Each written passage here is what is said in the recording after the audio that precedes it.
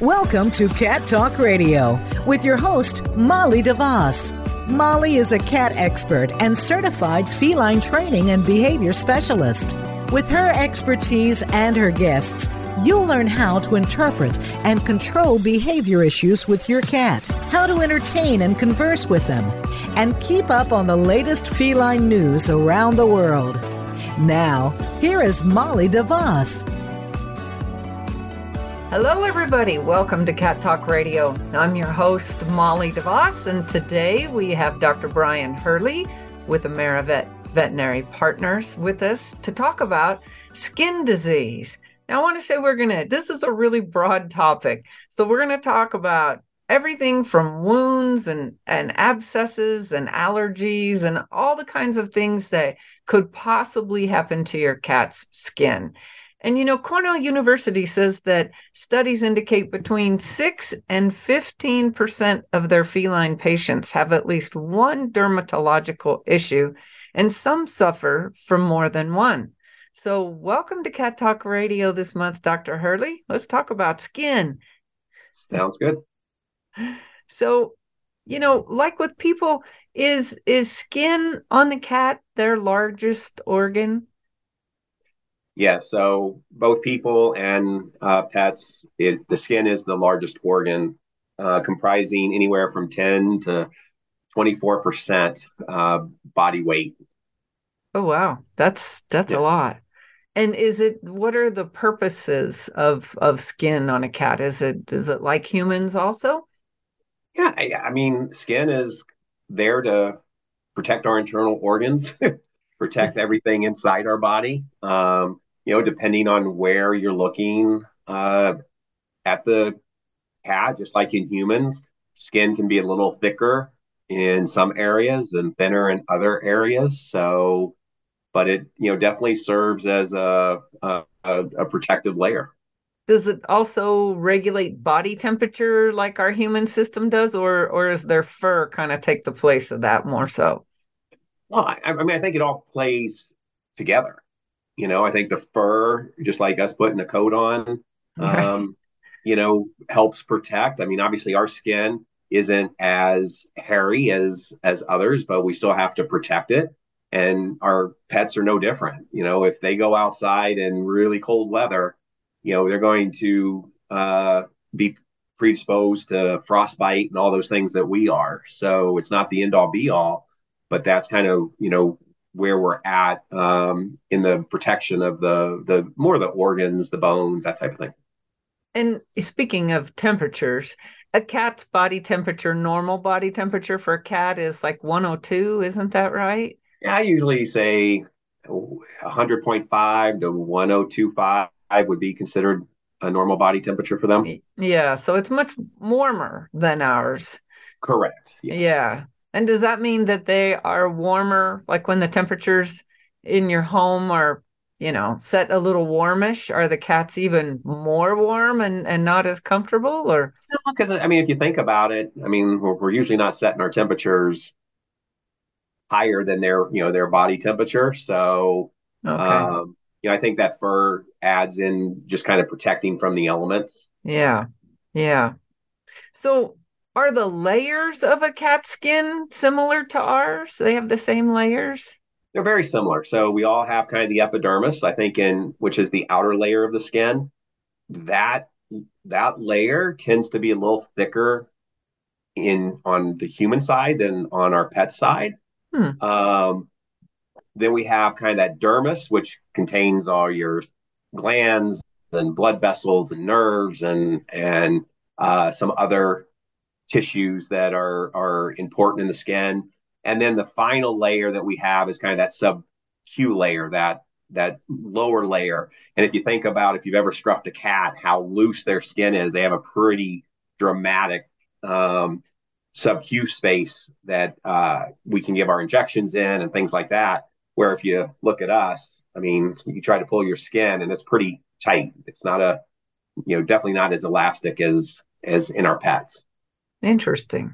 So let's say somebody is having problems with their cat, what would some of the clinical signs of a skin disease be that someone should be alarmed and seek a vet for? It can be a wide range of things.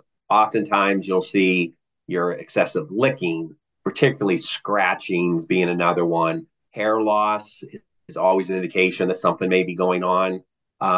Then you start running into uh, bumps, scabs, uh, flaky skin. All these things start to lead you to believe something is going on. Sometimes it can be swelling, as you mentioned. I mean, there's a lot of different things that can affect the skin, and abscesses tend to, present as a fluid filled bump.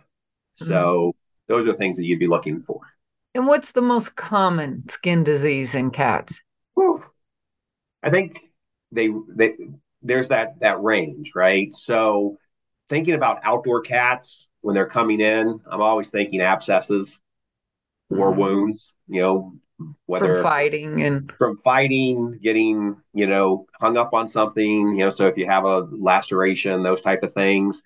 But then you have bacterial infections, you have food allergies, you have the inhalant allergies that they suffer from just like people do. Any of your ectoparasites, your fleas, your ticks, and as we already said, abscesses. Sometimes if they're on certain drugs, they can have reactions to drugs as well. They can have an adverse drug reaction that can manifest as a skin problem. And so you'd said allergies, like inhaling allergies, like pollen or whatever else that might be in the air that they're allergic to, that will actually show up in the skin sometimes? That's usually the primary manifestation with allergies Interesting. are your skin lesions. And then the one I forgot, which is really common, again, particularly in outdoor cats, are ear mites.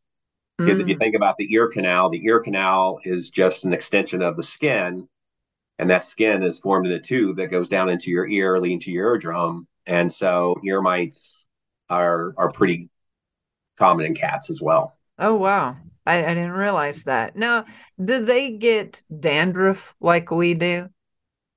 Um, Absolutely. So anytime you get those white flakes of skin, I mean, that's really what dandruff is. For us, it typically is on top of our head. So, but for our pets, they can, having their entire body covered in fur, you can see it just about anywhere. But primarily, you might see it on their head, their neck, their back, are probably the big areas. The tail base is where you're going to see the majority of the dandruff. And that's usually because they're so obese they can't clean there, though, right? It doesn't necessarily have to be due to being obese. Yes, that plays a role in it, but anytime there is disruption in the skin, that can create it too. So you can see flaky skin in certain disease. Any of those skin issues that we've talked about can lead to that just because of the underlying medical issue. Interesting. And is there a difference between dandruff and dander? I talked about this a little bit in a podcast before, and it was. What's your opinion on that? Is this the same thing? I think by definition, the way I would kind of look at it is dandruff you see. That's going to be that white flake skin. You look, you go, oh, look at all this white flaky skin. That's probably dandruff. Dander is more microscopic, and and obviously is one of those underlying thought processes that the dander from the pet creates some of the allergy, but it's again just microscopic, and it can float in the air. It can attach to beds and furniture and floors, and go just about anywhere. But you don't tend to see that as readily. Let's talk about allergies, not allergies people have to cats, but allergies that cats have to, it kind of breaks into two categories, right? It's either the environment, they're having an environmental allergy, or maybe they're having a food allergy or allergic reaction to something that they ate. Both can show up on the skin.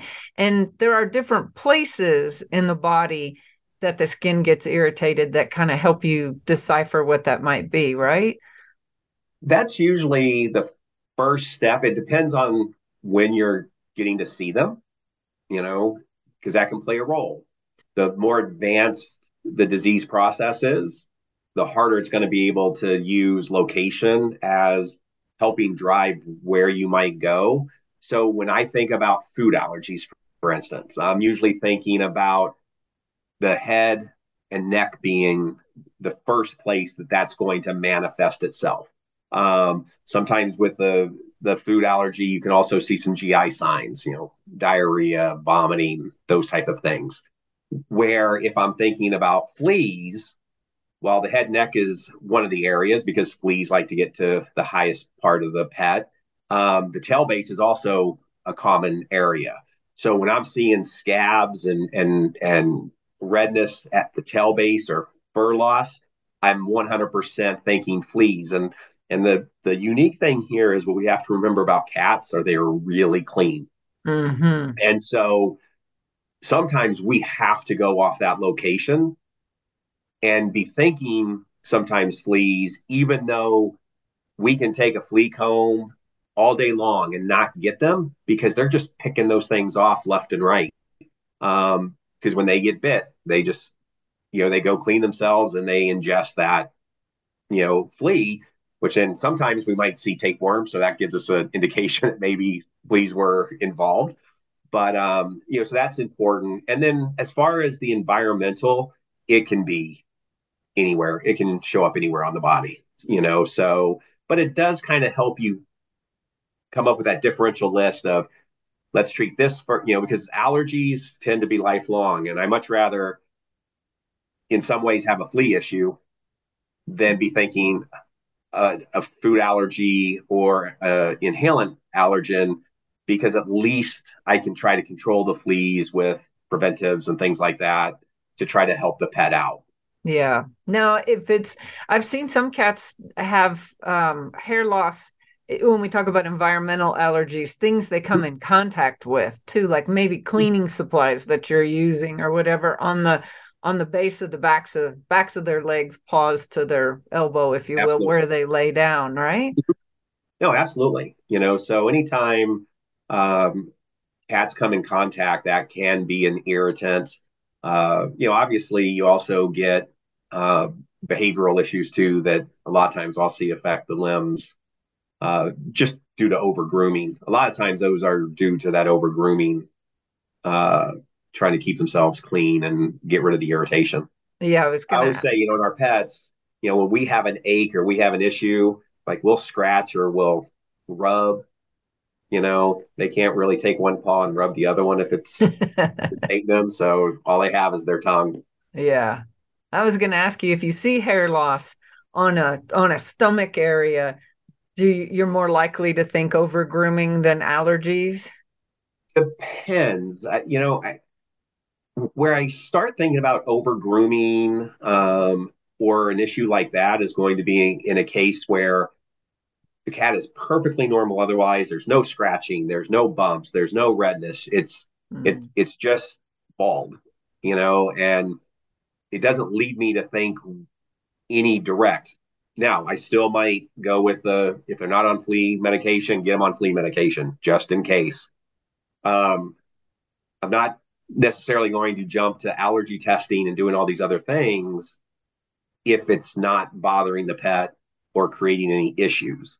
Um, because I always think about that behavior component, particularly the belly. That seems to be a good one where they just like to pick and it's bald and there's really nothing I can, you know, do.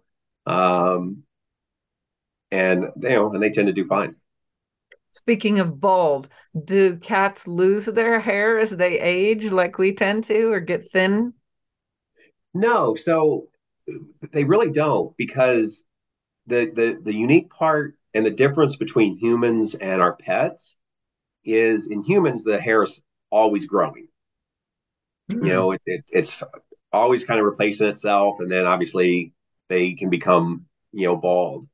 In our pets, they cycle through the growth. So there's three stages of hair growth. So you have the actual growing phase where the hair is being replaced. Then you have a second phase where the hair will kind of stop growing, and then the root or the ball of the hair follicle will go through degenerative changes. And then there's going to be a third phase where just everything quiets down. And so the hair has shut down and it's not doing anything. It's just there. And throughout the entire phase, it's not like the entire body is going through the same phases at the same time. So it's kind of cycled and daylight can impact all these things, but it's just this constant process. But it does shut down. So, but it will regrow. I mean, obviously, when you shave them for procedures and stuff, it does regrow. Primarily. I mean, less in, there are disease processes that impact hair growth that will create baldness. So, there are some cats that don't have hair, right? Like your Sphinx cats, but in general, they all do. And so if you do start to see a bald cat, you always have to think other things other than just skin, because certain endocrine disorders can create issues and impact the hair follicles, immune diseases.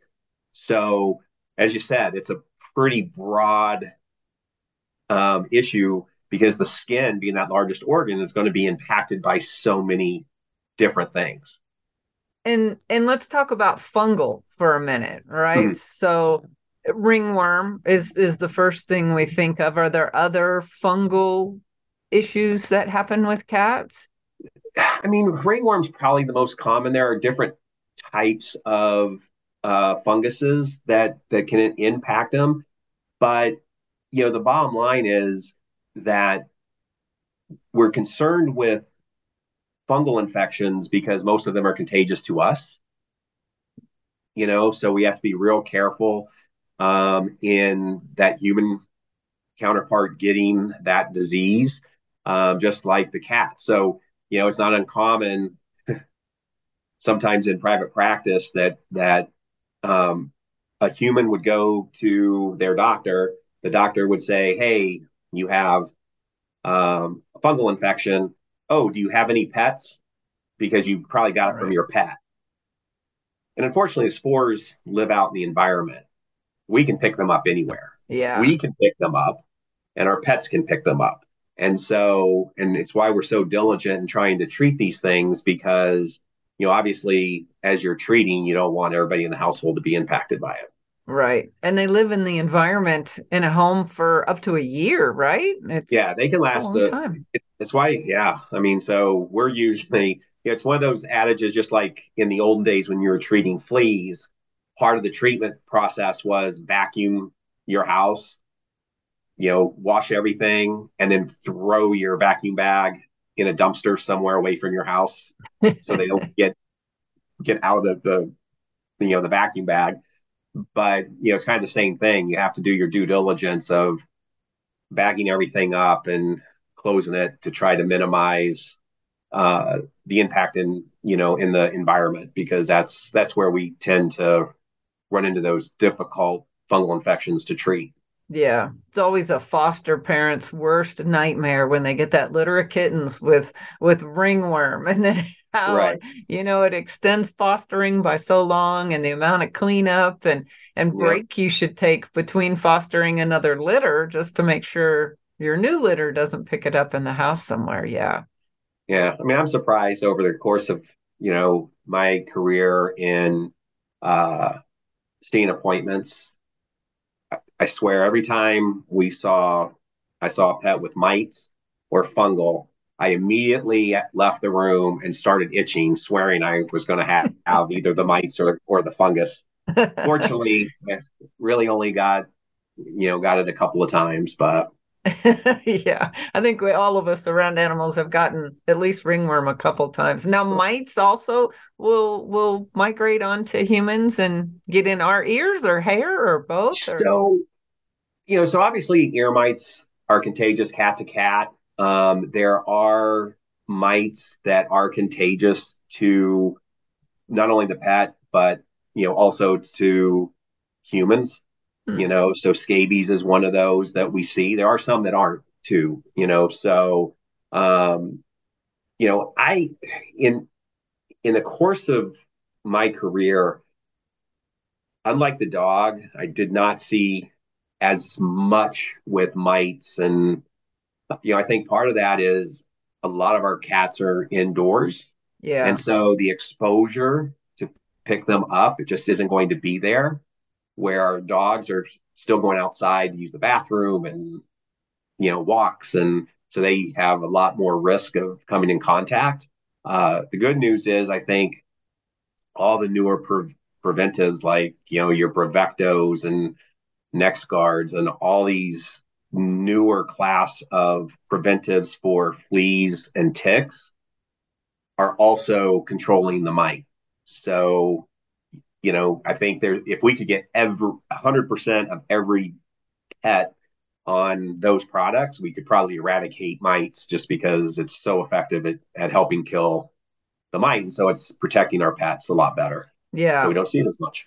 I probably see it a lot more just because shelter animals, they're mostly coming in from the street. And so, especially the little kittens that are, born out there, ears Absolutely. are always a mess.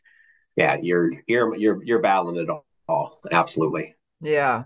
Let's talk about catney. I call acne. I call it catney. I had one cat that I remember I was panicking because he had bumps on his chin, and I thought, oh my God, he's starting to get a growth. Talk about what that is and where it comes from. So really, they're not 100% sure of why some cats get it and some don't. The prospect is they're just producing an overabundance of the keratin, in the skin. They think it could be associated with poor grooming. They think it could be just the oil production. They think it could be immune issues with certain pets. Um, but it can occur in all of our cats. It's associated with the hair follicle. You don't tend to do anything like, you don't want to be picking at it and doing those type of things. Normally, what we end up doing is, depending on the severity, if you get a lot of redness or infection, part of it could be treating with antibiotics. But one of the things that I always did in those cats are sometimes use wipes, that are treated that kind of help control and keep that area clean. The other thing I've always recommended is, if you're, feeding your pets out of plastic, I usually tend to recommend ceramic or glass bowls because that plastic tends to keep the oil from the food that you put in it. And so then as they're eating, they're rubbing constantly and making that area dirty. So I always say, hey, after they're eating, after they've eaten, go ahead and kind of, keep that area clean because it's a Hmm. managing thing. Some cats I treated once, it could take 4, 6, 8 weeks to go away, and then they never get it again. And then you have those that are just chronic, just like people, you Yeah. know. And would you Um, wipe it with like a warm cloth with maybe some Dawn dish detergent on it, something like I that? usually there are medicated wipes. I always say, for our pets, they do have the Stridex pads Mm-hmm. that you can use, that have the have the antiseptic and cleansers in them. So it just helps keep that area clean and it's safe for use. Obviously, that's an area where it's going to be harder for them to Yeah, lick. to groom. Yeah, so those usually I think are the most effective. Is one of my favorites were these Malaseb wipes that I mean, I use those a lot in any skin issue, skin folds in dogs, that type of thing, just because it's such an easy way to clean that area. The problem sometimes with water is if that area is not drying, that can create, issues as well. Yeah, sure. Now let's And talk. definitely soapy is not recommended because that you guys spend a lot of time making sure you get all that soap off there. Well, that's true too. Then it's 47 more wipes with water, warm Exactly. water to get it.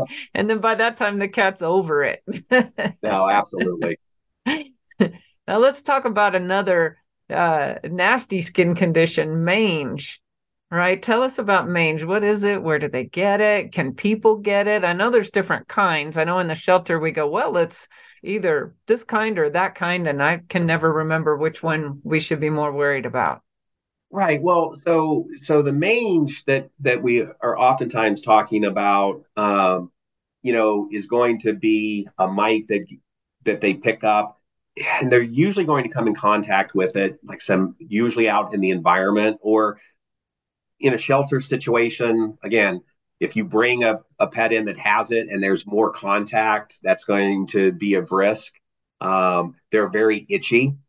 This is the one where, for instance, there's a Demodex mite that is not contagious, and it can, create some issues and have some itchiness. But when you're talking true, the mange that everybody associates with, it's the one that, I mean, the pets, you go, hey, what on a scale of 1 to 10, how would you rate their itchiness? And they're like 15. Like if they're not eating or sleeping, they're scratching. Mm-hmm. And hair loss too, right? We always see the horrible scaly skin and hair loss. They'll live in the skin, and most of it is because it's so itchy. The cats are licking and grooming and scratching and just tearing the hair because they're just so uncomfortable. It's not necessarily painful; it's just incredibly itchy, and so that's one of the hallmarks is they just start to lose their hair. A lot of times we'll see it around the ears and starting in those locations, but it can go anywhere.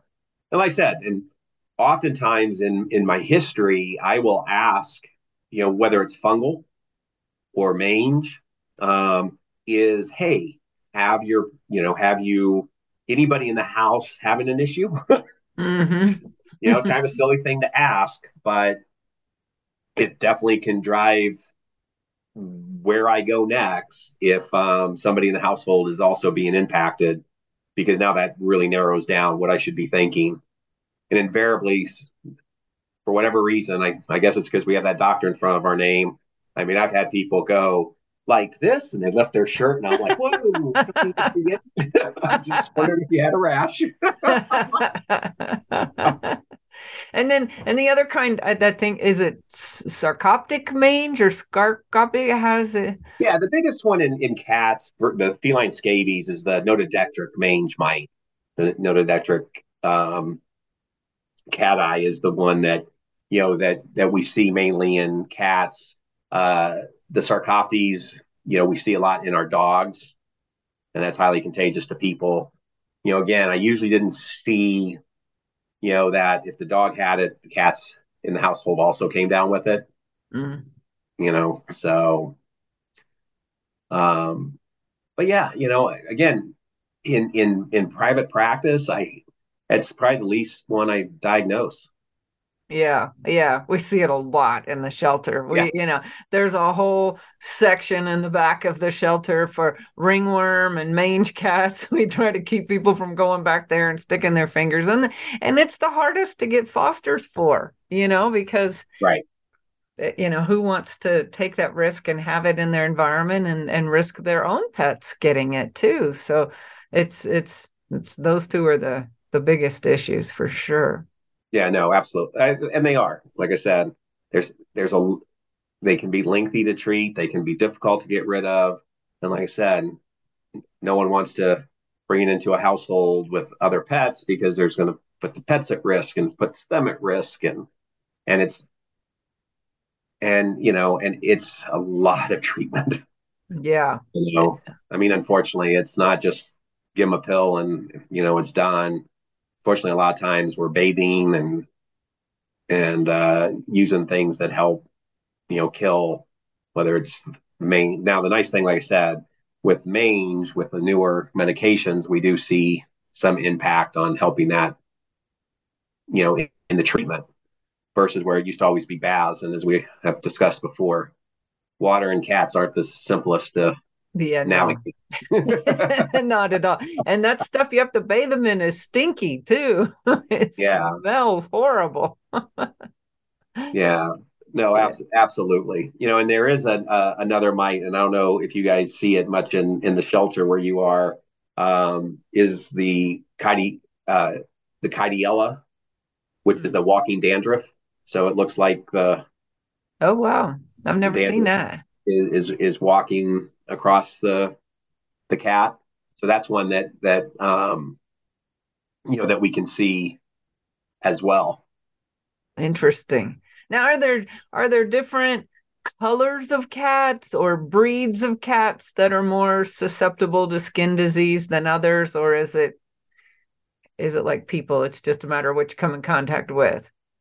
I think all our skin diseases, um, while you can always think of certain breeds that you may see heavily represented with certain skin issues, I, I think in practice, I just think any cat is prone to it. I know that there was a study you had mentioned out of Cornell that looked at Himalayans specifically, and and they could say, hey, well, yeah, we're seeing a highly represented allergies in this breed, and and then they try to figure out, okay, what may be playing a role, and they're like, anything that can be genetic. So with the breeding and all that could be playing a role in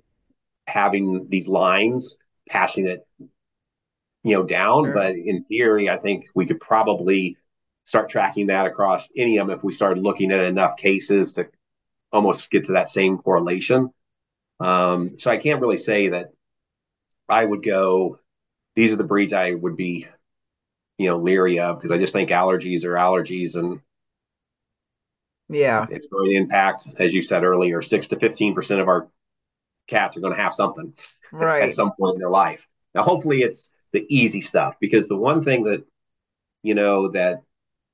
I was really careful to make sure I discussed with cat owners and dog owners, for that matter, is it's one thing if you're dealing with a wound or you're dealing with an abscess.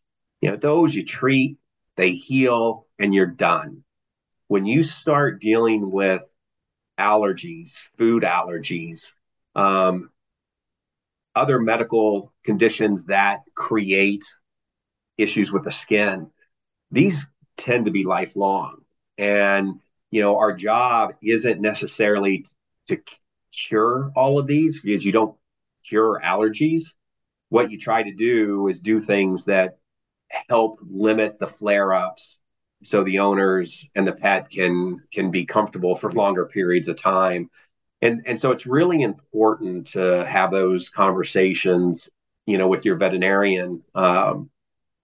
Again, if we're talking scabies, we can treat it, and as long as there's not a opportunity for reinfection somewhere, you're probably going to be good. Fungal, the same thing. If they're going from the shelter, you get rid of it and you put them in a house, and they're strictly indoors and with or without cats, but there's no risk of, or very little risk of, coming in contact. You're going to cure some of those things, but your allergies, your food allergies, those are oftentimes lifelong.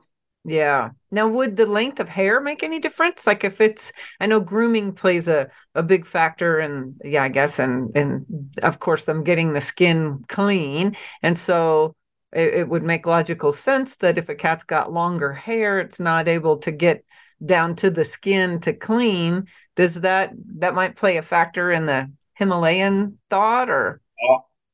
All those can be,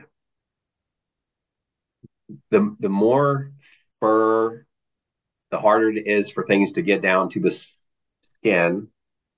So you can have mosquito bite hypersensitivities. You don't tend to see that on the sides of a cat or on the neck. It's usually on the bridge of the nose, Mm, around the ears, because at that point, there's very little fur, so they have easier access to the skin that then creates that problem. So the skin can play a role at protecting the body. I mean, the The fur can fur, yeah. play a role at protecting the body, but that doesn't necessarily mean they won't ever get an allergy. Right. Right. Well, this has been fascinating. And other than the shelter animals I've pulled, thankfully, I've had relatively few skin issues in my personal pets over the years, other than Tabasco having his cat knee on his chin. So, Yeah. yeah. Yeah. And like I said, fortunately, we don't see a ton of chin acne, but it happens. Yeah. Great. Well, thank you again for joining us Oh, you're on very welcome. talking about skin, and we'll look forward to talking again next month on some other wonderful cat talk. It And sounds good. thank you everybody for tuning in. And until next time, keep calm and purr on. Thanks for tuning in to Cat Talk Radio. Please join your host, Molly DeVos, for another episode of the program on the Voice America Variety Channel. Now, go make a connection with your feline friend.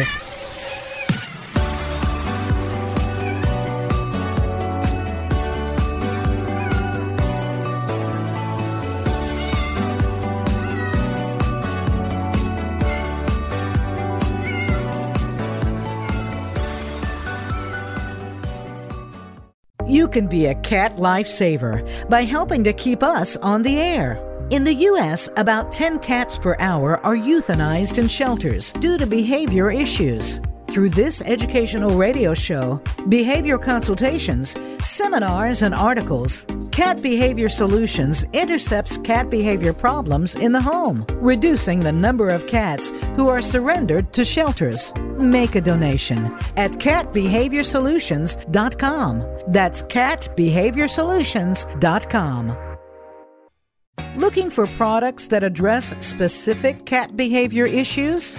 On our website, cattalkradio.com, you'll find things that will create enrichment in the environment for your cat. Toys that will reduce boredom, the world's best and safest nail clippers, and much more.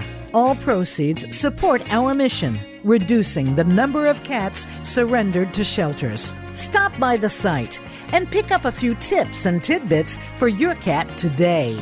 Visit cattalkradio.com and look for The Behavior Shop.